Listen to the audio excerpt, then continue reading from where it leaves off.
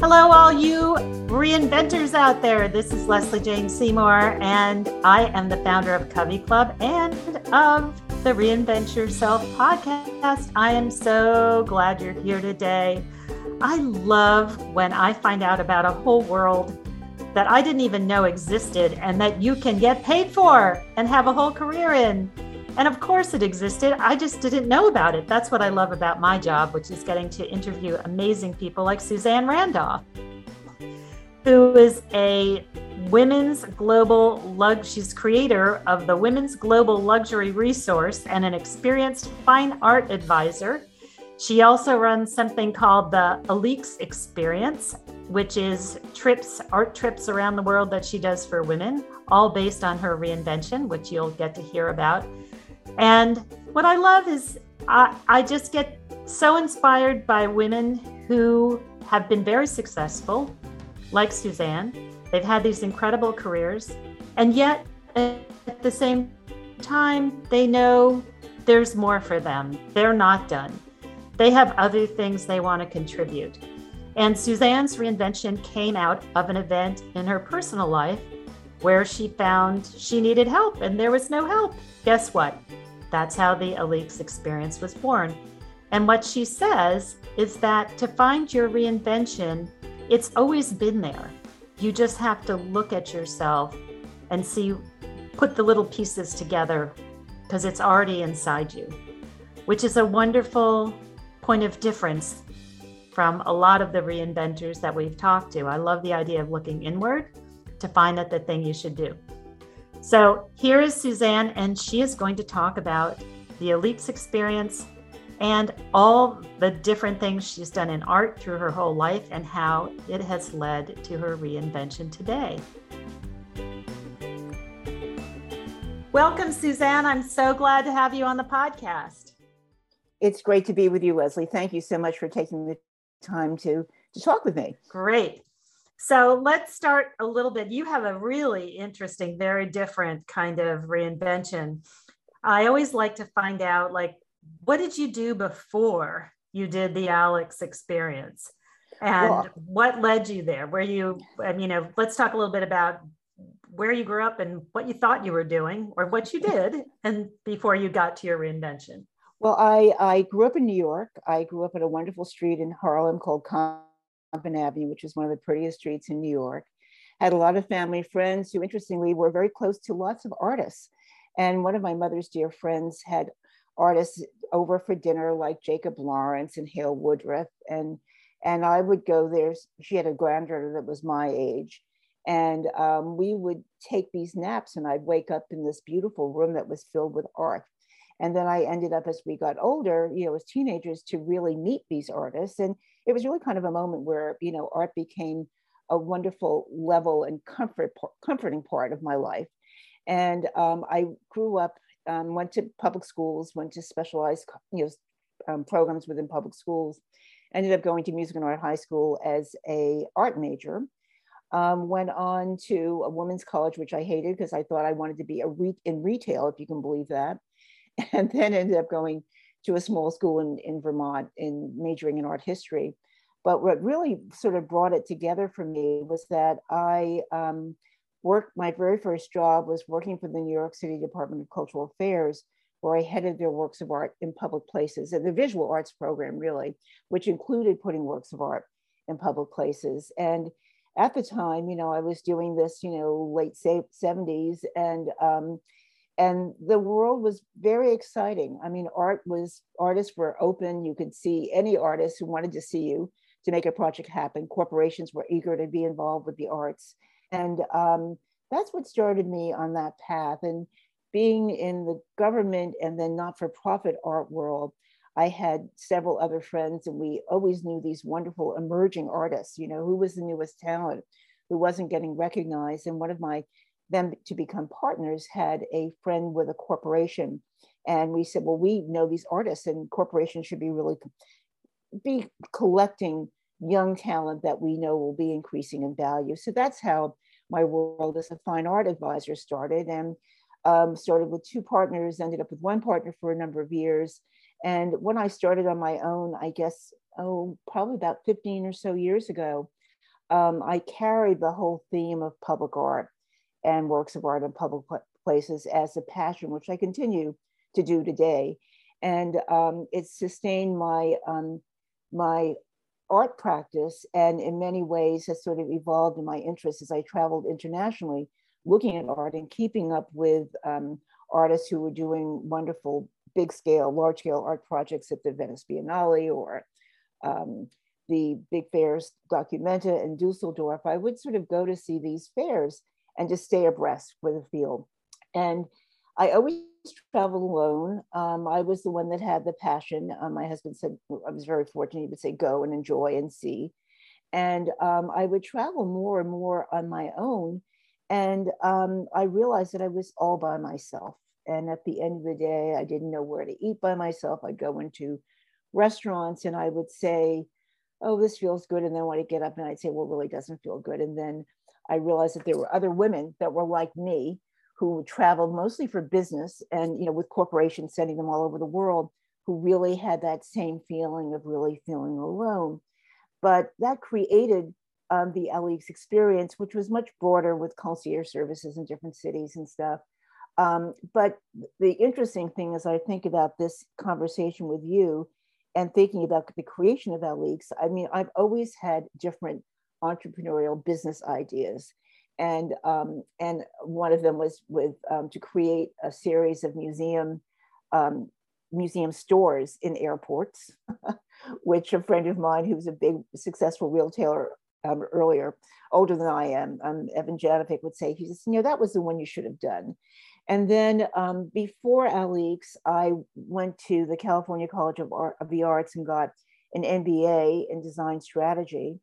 And that was an interesting time to kind of really look at how you work with clients and stakeholders from their perspective. I was always working with artists and doing what artists wanted.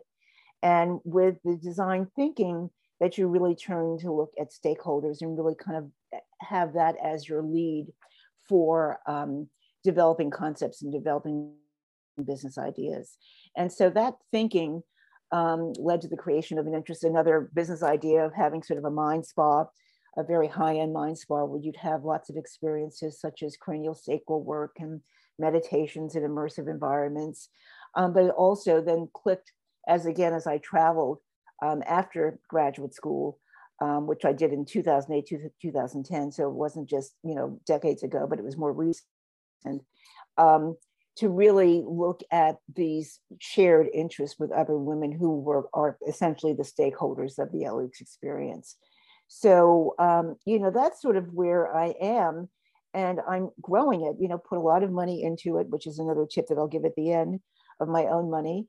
And now really sort of ups and downs of passion, cautious, a little bit of regret and kind of pauses, but, you know, it's a new time for me, I think for all of us post-COVID. And so I'm really excited about really gearing it up and becoming a member of CAVIA. I'm very excited about this expanded network with women who have the same shared moments in their lives. Lovely. Oh my God. I'm going to go eat lunch while I just set you off, and then I don't have to do any work here. So that's incredible. First of all, I didn't know there were jobs where you could get paid for placing art for government. Oh yeah. And that's incredible. For everybody who's listening, listen up. I had no idea. And then I didn't realize, I mean, of course, all the art that are in the buildings that we used to go to. Now, I don't know what's going to happen. COVID, I would love to hear what you think about that. But of course, they all had art in them. Absolutely. And who put them there? Exactly. Who put it there, yeah. right? The public art part of it, as I said, when I started my career working in the Department of Cultural Affairs, is still something I really care about. In fact, I just completed a project that was 2019 to 2020, where I was engaged by the Battery Park City Authority to realize a vision of Andrew Cuomo, Governor Cuomo, to oversee the process of commissioning an artist to do a memorial to the victims of Hurricane Maria in Puerto Rico. So we did a whole process, looked at all the submissions and filtered through and came up with recommendations in terms of evaluating proposals. And that was a wonderful project, and I'm finishing up one now that will go in Upper Manhattan on the Harlem River. I'm working with two public city agencies, the Department of Parks and the New York City Economic Development Corporation. I've done several projects with them where I'm commissioning artists to do a permanent work of art in public spaces. So that's sort of, a thread that I still love doing, because again, it puts me in touch with new talent, and it helps me to engage with being part of a design team with, in this case, architects, landscape architects and engineers, so that we really collaborate together to come up with a meaningful solution that can be enjoyed happily through decades by members of the community. So it's still kind of a thread that I really care about a lot. And it, and of course now the art world has changed so much. So when I was doing it as a young Black woman, entering the field of visual arts, I was certainly a minority. And now with galleries interested in collecting artists of color, it's a very wonderful experience to see how the field has grown and how the engagement of curatorial and creative talent is really where it needs to be. Of course, there's more that needs to happen, but there's certainly recognition and participation that's far more active than it was 25 years ago. Wow, I just am blown away. That's completely amazing. You should come down to New Orleans and see all the art down here. I'm sure you've been here, right? No, that's the thing. I haven't been to New Orleans. You have to come. Are you Black art? It's incredible. I know. Well, I know Willie Birch, who's an artist who's there, and I know of Prospect, and I see that it's on now. And I just have been wary about traveling. Yes, of course. And then we'll get you down here. You will. And my father is from New Orleans. He came to New York when he was 9, and I have really no connection of family there. But my son and I keep saying, my son is 33, that we really kind of need to dig in archives and see what the Randolph history is there. Yes. I think there's a Randolph plantation there, and it's just an interesting thing. In fact, just a quick note, last night there was something about New Orleans and a Spanish connection. When I did my 23andMe, I had a Spanish connection. So who knows? There's a lot to discover. Well, it was very mixed down here originally. It was Spanish and Native American and Creole, French, and African. And I mean, it was all very, very, very mixed in the very beginning from the history that I've read. So yeah, exactly. All right, we're going to drag you down. I'm not worried anymore. You're coming. Bring your son. You're coming down. He would love it. He would love it.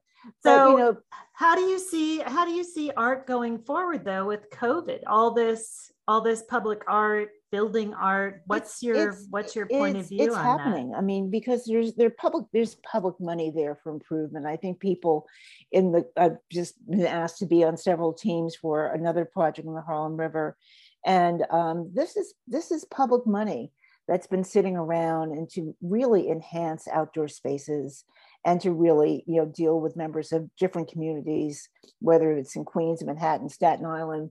The city cares, and the monies are there. And I'm fortunate to have several modest but lovely corporate projects that I'm working on. They're nice sized projects with nice budgets, and again, the ability to really engage artists and work with clients to create new spaces for them. So, and these are projects that will be completed. These are new construction spaces actually that will be completed within the next 3 to 4 months. So things are happening. I think people really miss not being together. And I certainly miss not being together or having an office. And so I think that from what I'm hearing, what people are saying, things will come back slowly, but things will maybe not the same way that they were before, but things will come back. We'll still have public spaces exactly. in any case with fresh somehow. air, right. Open air. What are you seeing with female artists out there? Are you seeing that's changing at all? Are you able to help that change, or is it still dominated by men? Well, I think it's changing. It's never going to be what it is, but interestingly, this small project I'm doing for a repeat client, it's for different funds that in fact 2 women are running. And they want all female artists. So, you know, it's really exciting. But, you know, if you talk to women artists, they're getting recognition, but a lot of it, like women of artists of color, you know, they say it's about time, but there's still a lot to be done. There's still a lot to be done, and recognition in the press, recognition in acquisitions, and there's still a lot to be done. I mean, the market is crowded with so many other needing groups and overlooked groups, that it's the list is still long, and the list still needs to be addressed. You know. So, Suzanne, how would you explain, is Alix your major reinvention? Well, or how would you explain it, and how did you come about to do it? Well, you know, I think that in thinking about the word reinvention, I think Alix in a funny way is sort of like recognizing who I am. I found myself with the beginning of this year randomly looking through a stack of diaries, you know, just little journals. And, you know, when the thing that would pop up is I want to create more.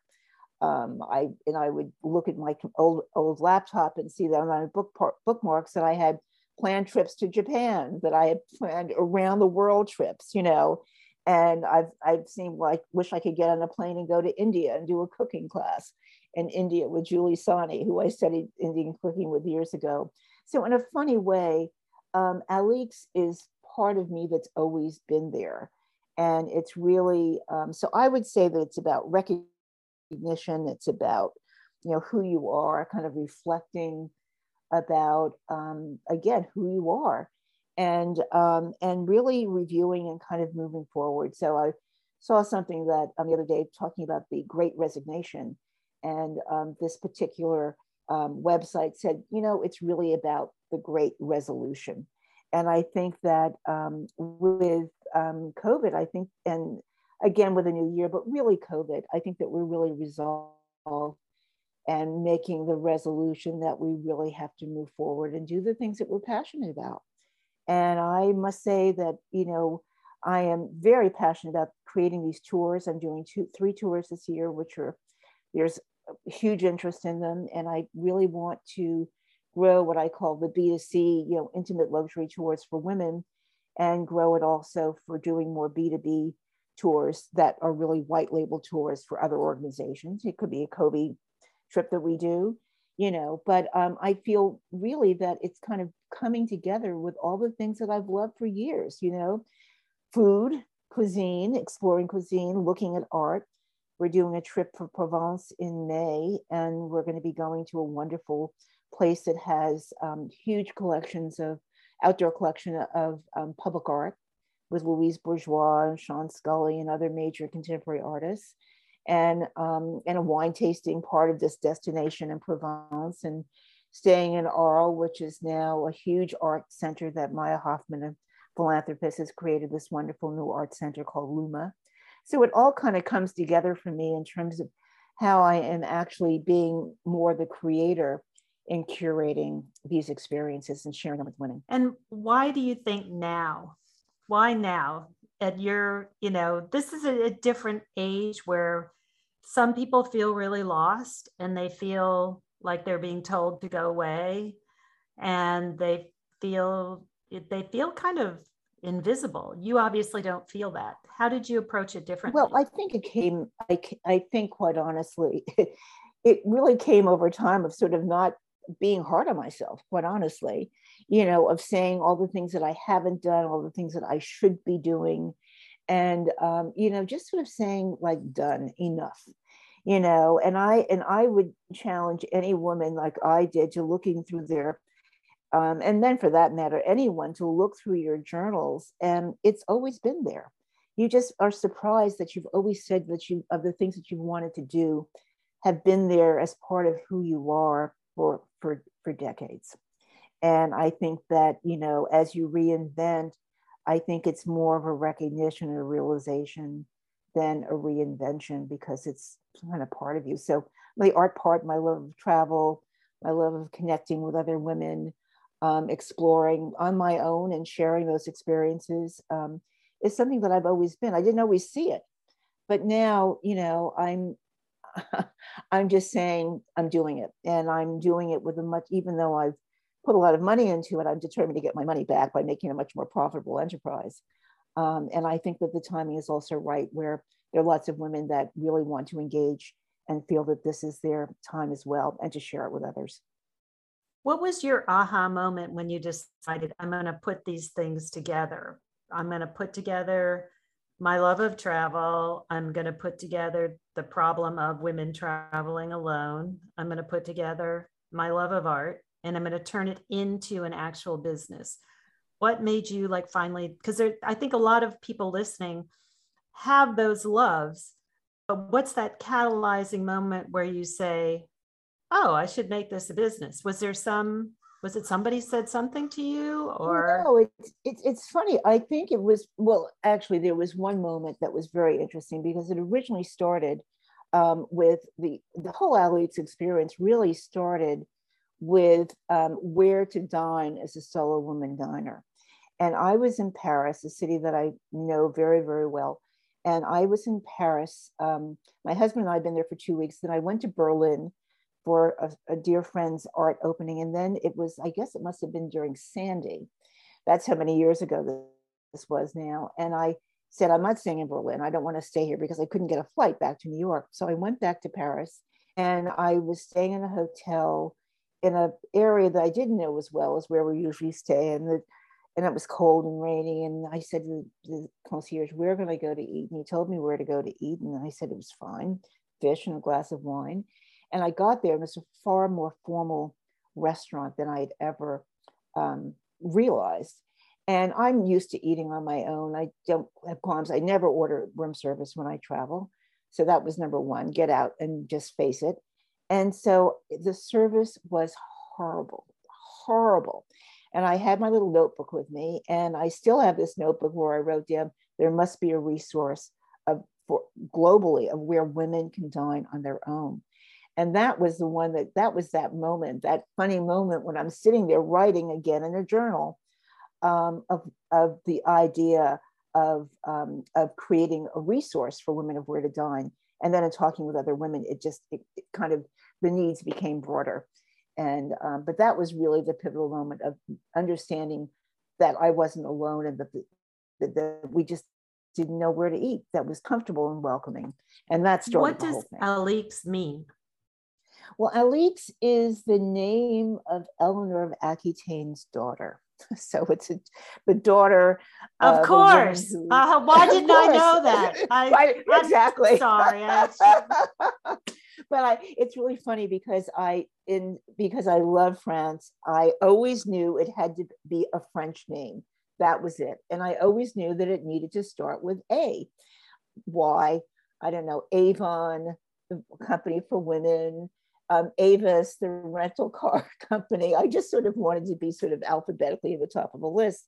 And so I went through my pure French dictionary and came up with different names and looked at the meanings of the names. And I came up with one called Abilene, Abilene, I think it was. And I was testing it with some other friends, and they said, Abilene, is that in Kansas? Or wherever Abilene is. And I said, no. And I realized that wasn't the right answer. And then I had some younger friends who did a lot of design thinking the way I did, but having that distance. And I had about 4 dear friends, and we would meet in my office once a month and kind of just brainstorm. And we did a whole kind of brand exercise. And at the end of it, this one young friend of mine, who's French actually, and she asked each of us, what's the name that comes to mind after, what's the color, what's the music, all these different components. And one of my friends said, I think the name should be called Suzanne. And then everybody had a different name. And then about 2 or 3 days later, I'm walking down the street, and that's when I came to the name Alex. And then I started looking up the meaning of the names and who was Alex and who are these different people.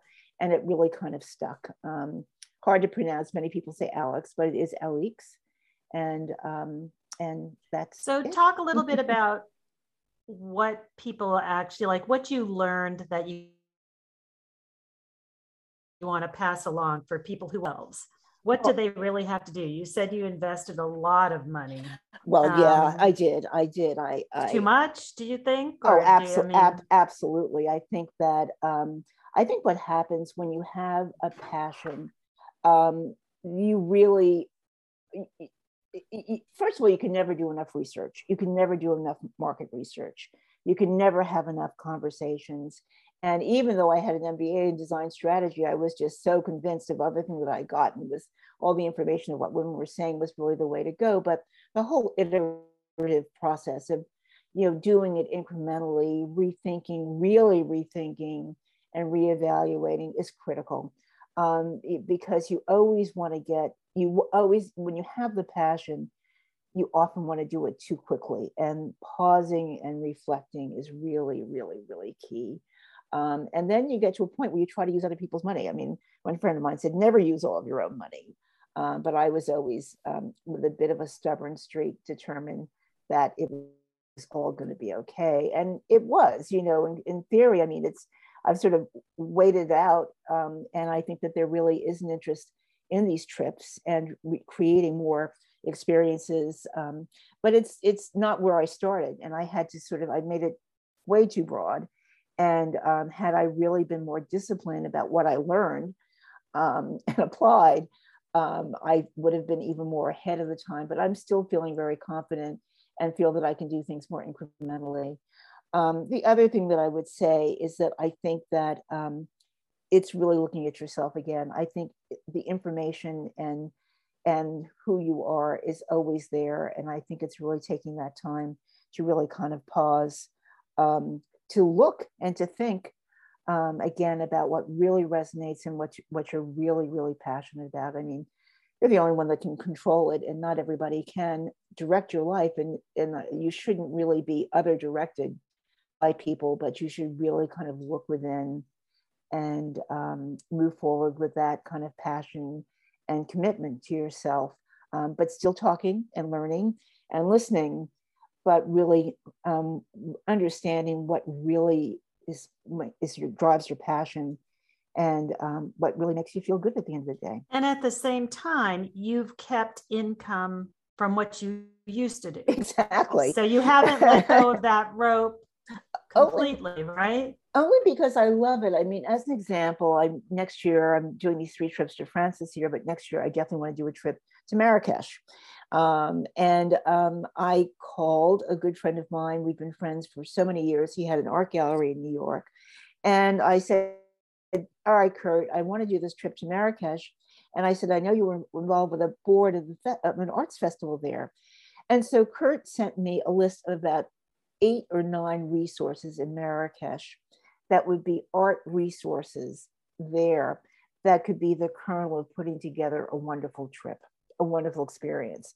So, it all kind of floats together and weaves together in ways when you least expect it. And I think, again, ultimately, if you're kind of doing the right thing and you're feeling passionate about it, I really think the universe sort of steps up to give you a hand. I really do. And when you say you spent a lot of money, can you explain what you were doing, spending money on research? Were you spending market research before you got started? Well, website? Where were you putting your money? What was costing? Staffing. Staffing is what I did. Is I really, in order to develop the website that was focusing on and travel, but I traveled a lot. I was focusing on 4 cities that I knew very well: New York, San Francisco, Paris, and London.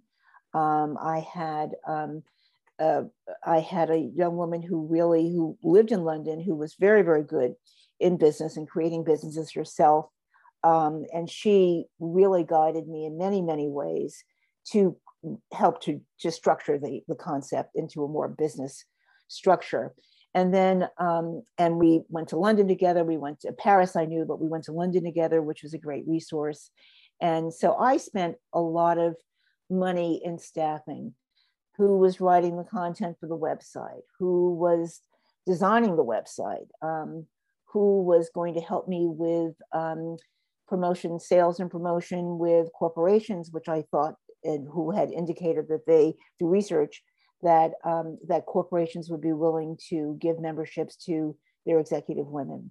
So it was really a lot of staffing, and I just should have stopped and paused and reflected more.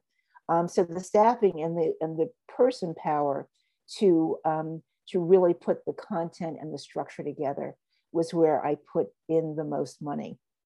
And then I had all of this, website up, content up, things designed beautifully. And then when things were sort of paused, that's when I developed the app. I did a GoFundMe and a Kiva loan for not a lot of money, for about $3,000 or $4,000, and designed a mobile app of where to dine as a solo woman diner, which I'm now going to bring up to date, because a lot of restaurants have closed, and probably add more cities, but use it with interns to help me and do it that way. And I have other virtual assistants, one group that's very, very helpful that I work with in Bangalore. So they're talented, they're very well organized. And so doing it in a different way than spending a lot of money on staff. And when it comes together, Right. It comes together, Wow, incredible. So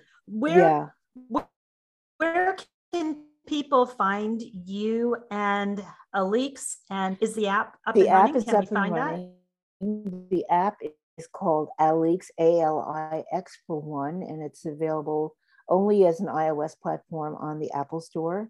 And the Alix experience, ALIX experience, is the website .com.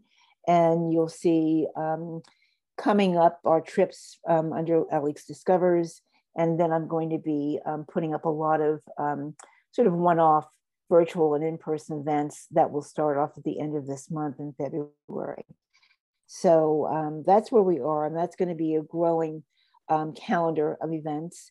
And so it is really kind of not a reinvention, it's kind of a restart and refresh this year for me. And then on the art side, there's Suzanne Randolph Fine Arts, ARTS, and that's a wonderful, very pretty dynamic website as well, where we will be adding to what artists are doing in their studios during COVID and what's coming up with different shows and events that we're doing and projects. Awesome. So that's me. That's awesome. Suzanne, awesome.